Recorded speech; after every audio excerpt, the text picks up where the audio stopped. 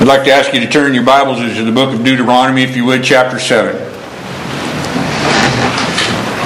We began Friday night in the book of 1 Peter, and we'll get there in just a moment.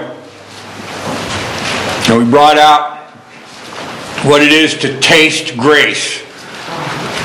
If so be that you have tasted that the Lord is gracious. And we talked a little bit about what that means to taste grace. In order to taste it, you got to know what it is that is not grace. And we went over some things, and there may be some who felt like I was beating people up pretty hard with their own sin even. But oh, how it brought us back around to the grace of the Lord Jesus Christ and supplying Himself as our substitute. And then last night we looked at the stone of stumbling. The title of last night's was Precious, or Stone of Stumbling. And we looked at how the Word of God is precious to God's people. Grace is always precious to one who needs grace. But it's also a stumbling stone to those who don't need it. And once again, there may be some who felt like I was beating them up pretty hard again about their sin. This morning, I'd like to bring this series of messages from 1 Peter to an end, but we're going to start in Deuteronomy, verse 7. And before I do that, I want to read a verse from Isaiah 49:16. Our Lord says, "Behold, I have graven thee. I have graven thee upon the palms of my hands." Now, that word graven, first thing that pops into your mind is the Lord hanging on the cross and His palms having the spikes put through His palms. Isn't it? Isn't that kind of what went through your mind at first? That was what went through my mind. But you know that word graven? When you look at the base word of the original language, it goes so much deeper than that. Not only did the Lord graven our names in His hands. You see, this is the point of Jesus Christ going to the cross, is for us. The point of Him laying down His life, the point of Him becoming a man and walking this earth and laying down His life, shedding His blood, is for you and I. So much so that our names, the whole, not just our name, but our whole being, who we are, what thoughts go through our minds. It's everything about us was engraven in the hands and the palms of our Lord and Savior. He says, I have graven thee. God Himself has put our very being in the palms of His hands. He has not just carved names in His palms, but He has graven, He has inscribed you. He has inscribed all of His children. All for whom the Father hath given you. Everything about you is in the palms of His hands. Every detail, every hitch, every curve, every wrinkle. It's a personal thing. The word thee used there in that scripture is more than just a name. That's why it is good. It's a good verse to describe His love for us. It means so much more. Our Savior thinks upon us. Is that not a wonder? That God would think upon this sinner? That time would tick by for this sinner? For you, the sinner?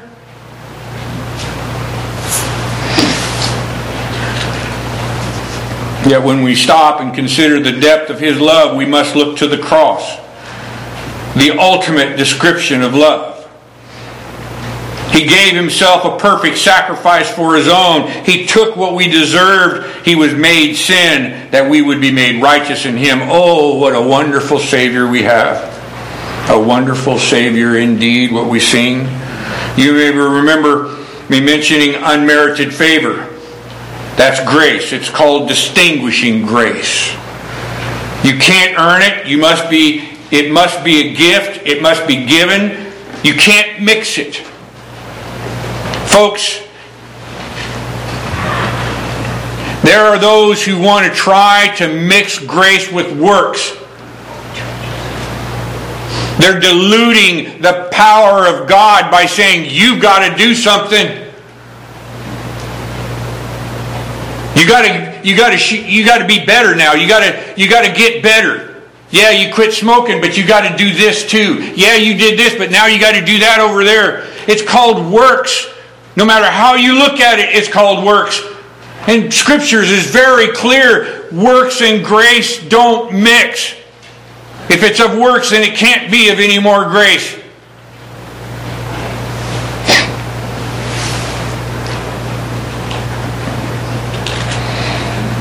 It must be a gift given for no other reason than because it pleased the giver to give it. That's distinguishing grace. I choose, says the Lord, to have grace here. I choose to have grace here. Isn't that what he says when he says, I will have mercy on whom I will have mercy? Isn't that the same thing? Didn't that mean the same thing? That, you're not going to tell me I have to be merciful to you. I'll have mercy on whom I will. The word distinguishing, it means to separate. It means to make a difference between two kinds, two types, two persons. We distinguish between two. One is this and the other is that. We may not find this word distinguishing in the Scriptures, but the meaning of it is found throughout the books. God had respect for Abel's offering, and he had no respect for Cain's. Cain brought him an offering with his hands. Abel brought him an offering that pictured the Lord Jesus. The blood of the Lamb slain for his people. Jeremiah 24:5, we read these words, Thus saith the Lord, the God of Israel, Like these good figs, so will I acknowledge them that are carried away captive of Judah, whom I have sent out of this place into the land of the Chaldeans for their good. The Lord sent His own people out into the Chaldeans, out into the world of idol worshipers for their good. Does it not say in Romans 8:28 that all things are for our good? Do we believe God's word or don't we? I know that's a hard thing to think of, especially if the Lord's taken one of your loved ones from you.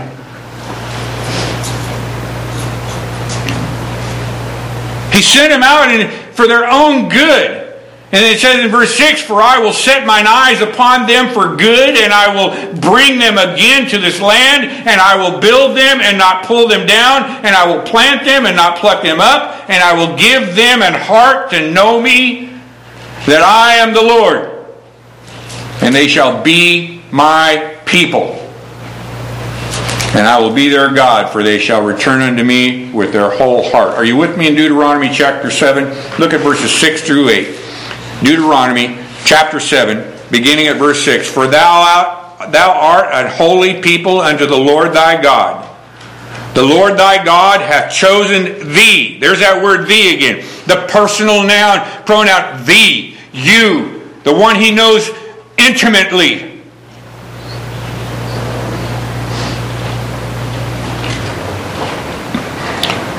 For I have chosen thee to be a special people unto Himself above all people that are upon the face of the earth. The Lord did set His love upon you, did not set His love upon you, nor choose you, because, we're talking about distinguishing grace, folks, because you were more in number than any people. For ye were the fewest of all people, but because the Lord loved you. And because He would keep the oath which He had sworn unto your fathers, hath the Lord brought you out with a mighty hand, and redeemed you out of the house of the bondmen, from the hand of the Pharaoh, king of Egypt. The God of all creation distinguishes between the world and those He calls my people, my elect. He says, For thou art an holy people unto the Lord thy God. how can that be? How can he be talking about me? He calls me a holy people before the Lord. How can he be talking about me? Oh.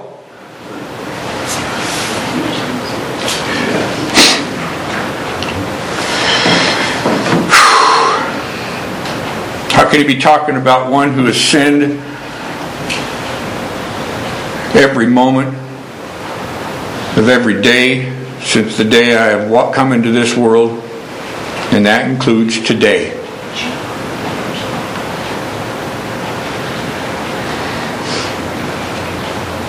You wouldn't think a minister would be sinful, would you? But yeah.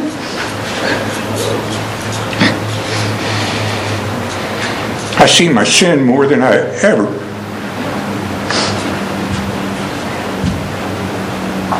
It's ever before me.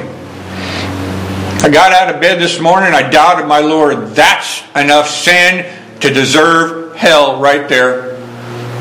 To doubt my Lord of who He is. To doubt who He is. Lord of time. Lord of ticking. How can He call us holy? Distinguishing grace. That's how. Grace given to us by our Lord and Savior, Jesus Christ, the Lord of all creation, has chosen to be gracious to some. Romans 9:18, we read it this way, therefore hath He mercy on whom He will have mercy, and whom He will, He hardeneth. Now if you would, please turn over to the New Testament to the book of John chapter 10.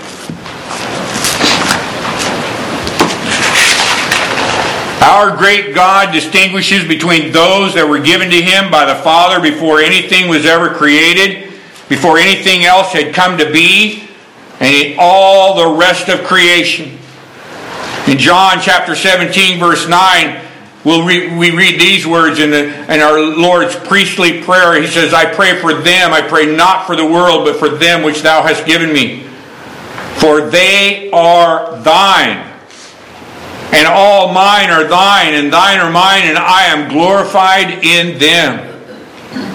We whose names are written in the book of life, we whose names are inscribed, graven in the palms of our Lord, have been made holy by our substitute, by our blood sacrifice, by our blessed Redeemer, the Lamb slain before the foundation of the world, as it is known in Revelation. His name is Jesus, for He shall save His people. Malachi chapter 1, verses 2 and 3, we read these words, I have loved you, saith the Lord, yet ye say, and wherein hast thou loved us? Was not Esau Jacob's brother, saith the Lord, yet I loved Jacob? And I hated Esau, and laid his mountains and his heritage a waste for the dragons of the wilderness? You may say, well, how can that be? How can that be? How could God love one and not another? This is the stumbling stone that we were talking about last night. How can God love this one and not love that one if we're all in the same boat? The real question is this, is how can God love any of them? How can God love this one who stands before you, my Lord and Savior, Jesus Christ? And that's how. And only through Him. Distinguishing grace. His blood was shed for each and every one of His children. Blood-bought children. God-given children. All that the Father giveth me shall come to me, He says. Why? Because His blood paid for their sins. His blood covered their sins. Just as the Lord God covered the sins of Adam and Eve in the garden with the blood, with the skins of an animal, shedding blood.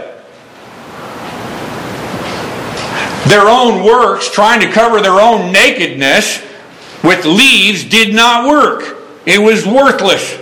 They were still naked before God.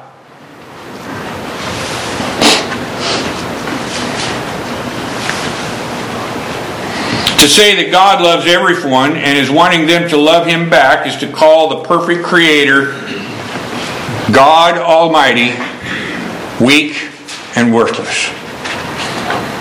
It's to take the blood of Christ and step on it as though it was worthless. To say that someone could go to hell for their sins and that Christ paid for those sins is to saying Christ's payment was worthless. I tell you this, the God of Scripture is able. He is the very meaning of strength. He is victorious in everything that He desires. He cannot fail. This is our only hope. The Son of the living God has saved His people to the uttermost, as it says in Scripture. That means everything. There's not one little thing left. He paid it all. All to Him I owe. Sin had left a crimson stain, but He washed it white as snow. All of our sins have been put away as far as the east is from the west because of His perfect sacrifice. And He remembers our sins no more. Isn't that what Scripture says? He puts it away. He can't even look upon it. Christ has paid for it. Washed it all away. You and I may see our sins as we walk through this valley of death, but it's no more than a shadow. The Lord's covered it. God does not see our sins anymore. He sees the blood shed at Calvary. He sees the death of His only begotten Son, and He says, I am satisfied. Justice has been served. That's how we read in the Old Testament, by His stripes we are healed. The idea that we've come to believe these truths is because of His distinguishing grace. To believe is to have faith. We believe because He has given us the gift of faith, but not all have been given that faith. And this is where grace shines, because we don't deserve to have been given that gift. That gift isn't anything that we can deserve, anything that we can earn. God has just given it to us because He loves us. Look here at John chapter 10 with me, if you would, verse 24. Beginning at verse 24, then came the Jews round about Him and said unto Him, How long dost Thou make us to doubt? If Thou be the Christ, tell us plainly. And Jesus answered and He says, I told you, and you believed not. Folks, God wasn't beating around the bush. Oh, maybe I'm God Almighty in the flesh. Maybe I'm not. No, He was point blank with it. Look down there in verse 30. I and my Father are one. How often does the Lord Jesus say, I am in Scriptures? Many, over and over, many times. He was not bashful about declaring who He was and what He was there for. How long do you make us to doubt? I have told you, says the Lord, and ye believe not. The works that I do, the very miracles that I do, that no other man can do, prove who I am. The works that I do in my Father's name, they bear witness of me. But ye believe not, because ye are not of my sheep. Those who are not God's sheep will not believe His word. I hope and pray that you're hearing these words this morning and you're saying, I know what I am. But God has revealed a truth to me that reaches down and grabs a hold of this poor sinful soul. I believe Him. I believe His word. I believe in the Lord teaches in His word my total depravity. I believe the Lord is teaching in His word that His election, His distinguishing grace is unconditional of me.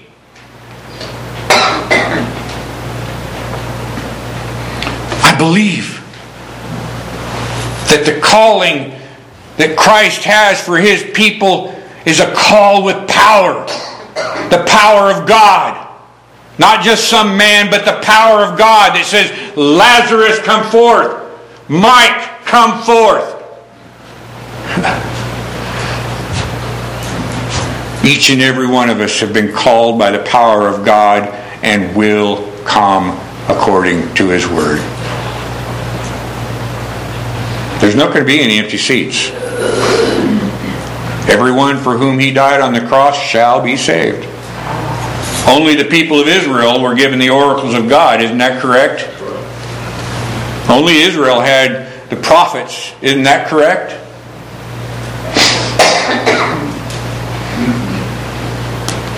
Many claim that they know the Lord, yet they deny His power in so much that they do and so much that they add to that claim. But here comes some great news, folks. Here comes some news to poor sinners that just light us up, because we know it's by grace and by grace alone. Look at the other half of verse 26. As I said unto you. See, I told you, he's not bashful. As I said unto you, my sheep, my people, those for whom I will die for, those for whom are called by me, hear my voice, and I know them, and they follow me. And I give unto them eternal life, and they shall never perish, neither shall any man pluck them out of my hand. For my Father which gave them me is greater than all, and no man is able to pluck them from my Father's hand. I and my Father are one. God, by His distinguishing grace, He calls His sheep by name. Is that not the picture that we see in Lazarus when the Lord said, "Come forth"?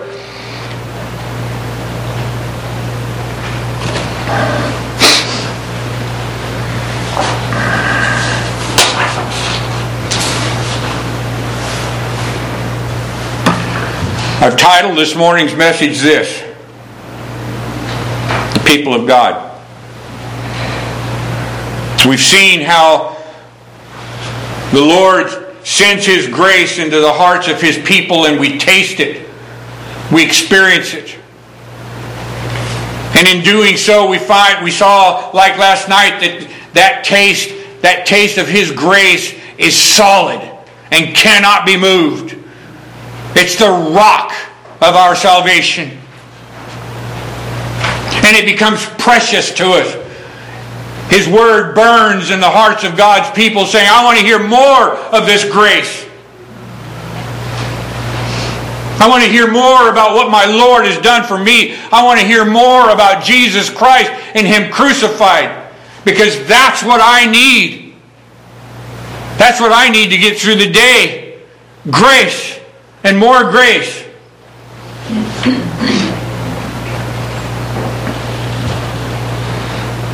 Look over at 1 Peter now, if you would. 1 Peter chapter 2.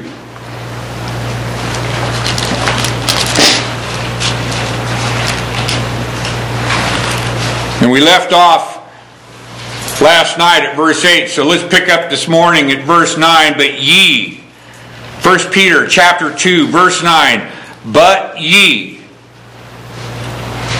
those lively stones, those ones whose the gospel is precious to, but ye are a chosen generation, a royal priesthood, and holy nation, a peculiar people, that ye should show forth the praises of Him who hath called you out of darkness into His marvelous light, which in a time past were not a people, but are now the people of God, who had not obtained mercy, but now have obtained mercy.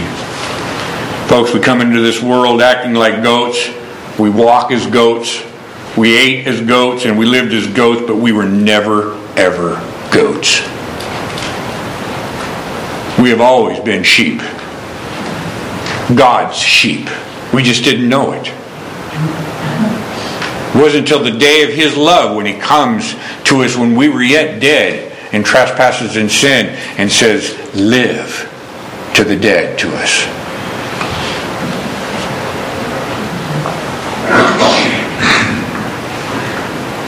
In verse 27 of John 10, we just read this. He says, I know them. That word know means intimate. It's like a husband and wife. Isn't that why we see the picture of Christ and His bride? We are the bride of Christ. He knows us personally.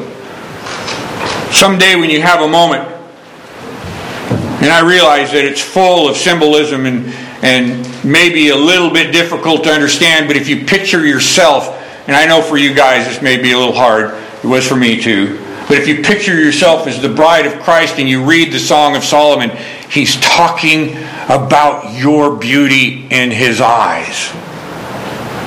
What is beautiful about John that God could look on and say, oh, what beauty he sees in me?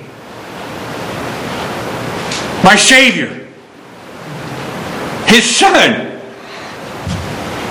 There's coming a day, folks, when this body of flesh, this body of death, is going to go back to the dust where it belongs. And the Lord's going to give me a brand new glorious body, and I'm going to spend eternity praising my Savior. Praising my Lord for His grace and His mercy. And every single one of you for whom He shed His blood will be doing the exact same thing. He says, I know them. Their names are engraved in His palm. This is the very thing that I was talking about in my opening statement. God knows us personally. He knows us in a personal way. Yes, He is omniscient. He knows everything about everybody and everything about this. But this know that we're looking at in John chapter 10 is to know them intimately. I ask you this. No. Paul asks you this. He says, if God be for you, who can stand against you? You know the devil's going to stand there and say, wait a minute, what about this, what that person did? What about this? What about that? There's going to be people that are going to go to hell and they're going to be, well, wait a minute, didn't I do this? There's going to be accusers. But when Jesus Christ does something, He does it perfectly, and His blood was perfectly shed for everything that you could charge us with.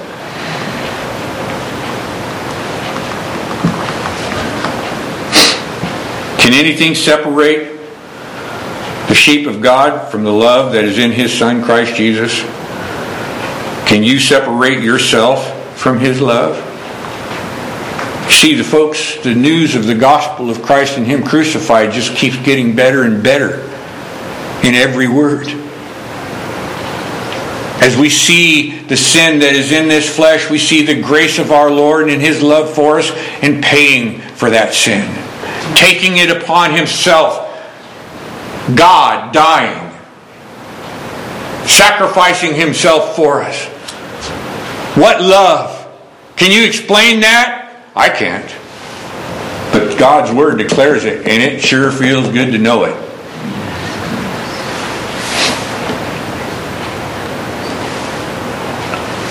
When you separate yourself from love, to say that you can is to say that you have power over God. You make yourself out to be God's. This is what those who teach free will are doing. They're declaring that their will has the power to thwart the hand of God. And folks, it's just not so.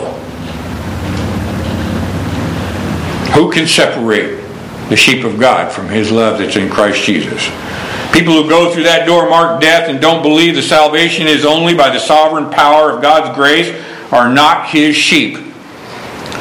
Did we not just read in verse 29 of John chapter 10, He says, my Father gave them to me, is greater than all, and no man is able to pluck them out of my Father's hand. Isn't that what we just read? Folks, when Christ went to the cross, the blood of the Almighty God was shed. The perfect blood of Christ has accomplished its purpose. That's why our Savior cried out, it is finished. It's done. Salvation of my people is complete. There's nothing for them to do. Come, take my yoke upon you. You who are weary, trying to earn your way into heaven, put it aside. Rest in Christ, for He's done it all. That's why our Savior cried out, "It is finished." Redemption for the sheep is complete. The work is done. What is there left to do? Rest. Believe on the Lord Jesus Christ and thou shalt be saved. Graze in green pastures. Sit by the river that flows by. You know what that is? That's the gospel. Water. The beautiful water of the river. Flowing right on by us. Oh. Walk along the still waters. We read in the 23rd Psalm, "The Lord is my shepherd, I shall not want. He maketh me to lie down in green pastures. He leadeth me beside the still waters." Folks, we're talking about the people of God. Those who have had grace shined in their hearts. Those who have seen the light of Jesus because He has shined it in their hearts. He says, "He leadeth me in the paths of righteousness for His name's sake. Yea, though I walk through the valley of the shadow of death, I fear no evil, for thou art with me, thy rod and thy staff, they comfort me." Nothing in this is going to give me any comfort. If you're looking to anything inside of you for comfort, you're going to be sorely disappointed. But if you look to Christ, you know there is nowhere in Scripture that I have any understanding of that, and if you find one, then you please show it to me. But me and several other ministers have looked, and we can't find it. But there's no place in Scriptures where we see somebody who came to Christ was actually turned away. Oh, now some say, what about that woman that came up from the coast of Tyre? Didn't he turn her away? No, he didn't. No, he didn't. He hesitated to bring her out, to show her that she needed the crumbs of the table of the Lord. And then he said, "Go thy way, thy faith has healed thy daughter." Our great shepherd is watching over us right this very moment. He is guiding us into His good works. That's what we read in Romans 8:28. "For we know that all things work together for the good to them that love God, to them who are called according to His purpose, for whom He did foreknow. He also did predestinate to be conformed to the image of His Son, that He might be the firstborn among many brethren.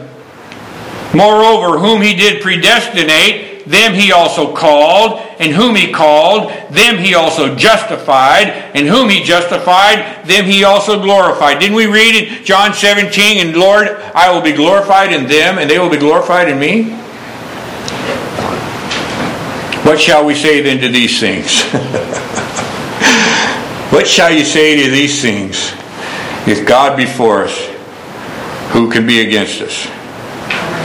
He that spared not His own Son, but delivered Him up for us all, how shall He not with Him also freely give us all things? He gave His Son, not so that some might be saved, but that some would be saved. Folks, as you hear me say often, there will be no empty seats in heaven. All for whom the Father giveth Him shall come to Him, and those who come to Him shall in no wise be cast out. That's God's word, and that's His promise. And if God has said it, shall it not come to pass?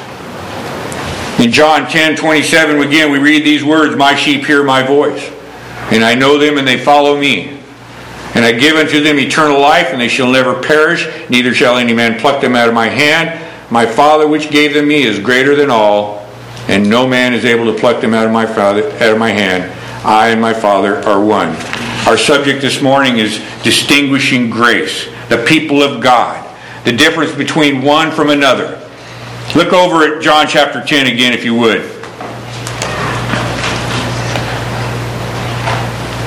Go back to John chapter 10 for just a moment, and we'll bring this to an end.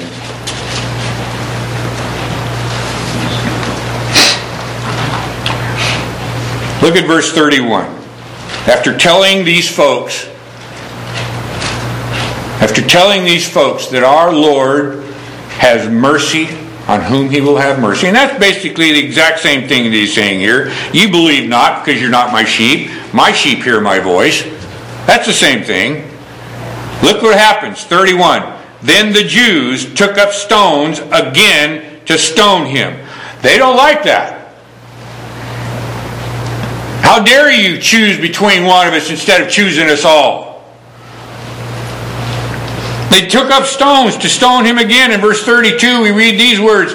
Then Jesus said, many good works have I showed you from my Father. Of which of these works do ye stone me? And the Jews answered him, saying, for a good work we stone thee not, but for blasphemy, and because that thou being a man makest thyself God. See, I told you.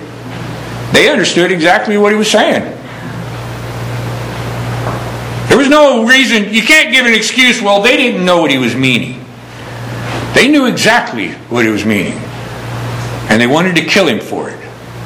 And you and I would have been right there with him if it weren't for the distinguishing grace of our Savior. In John chapter 8, verse 47, we read these words. He that is of God heareth God's words. Ye therefore hear them not, because ye are not of God. Our text in verse 24 of John 10 says this. How long dost thou make us to doubt? If thou be the Christ, tell us plainly. And Jesus answered, he says, I did tell you. I told you, and you believe not. 1 Corinthians 4 verse 7, who maketh thee to differ? Distinguishing grace. Grace for the people of God, those who he has loved from before the world was. Our great God distinguishes between his people and the rest of the world. That's why we sing Amazing Grace. It's so amazing to God's people that he would have grace on us because we're just as bad as Jacob was. Why would God love me? Because of his distinguishing grace. It's amazing grace that he would be merciful to any, especially to me, a sinner condemned unclean. Yet by his grace I am made clean. Made clean through his Son, Jesus Christ our Lord. I'd like to change our closing hymn this morning.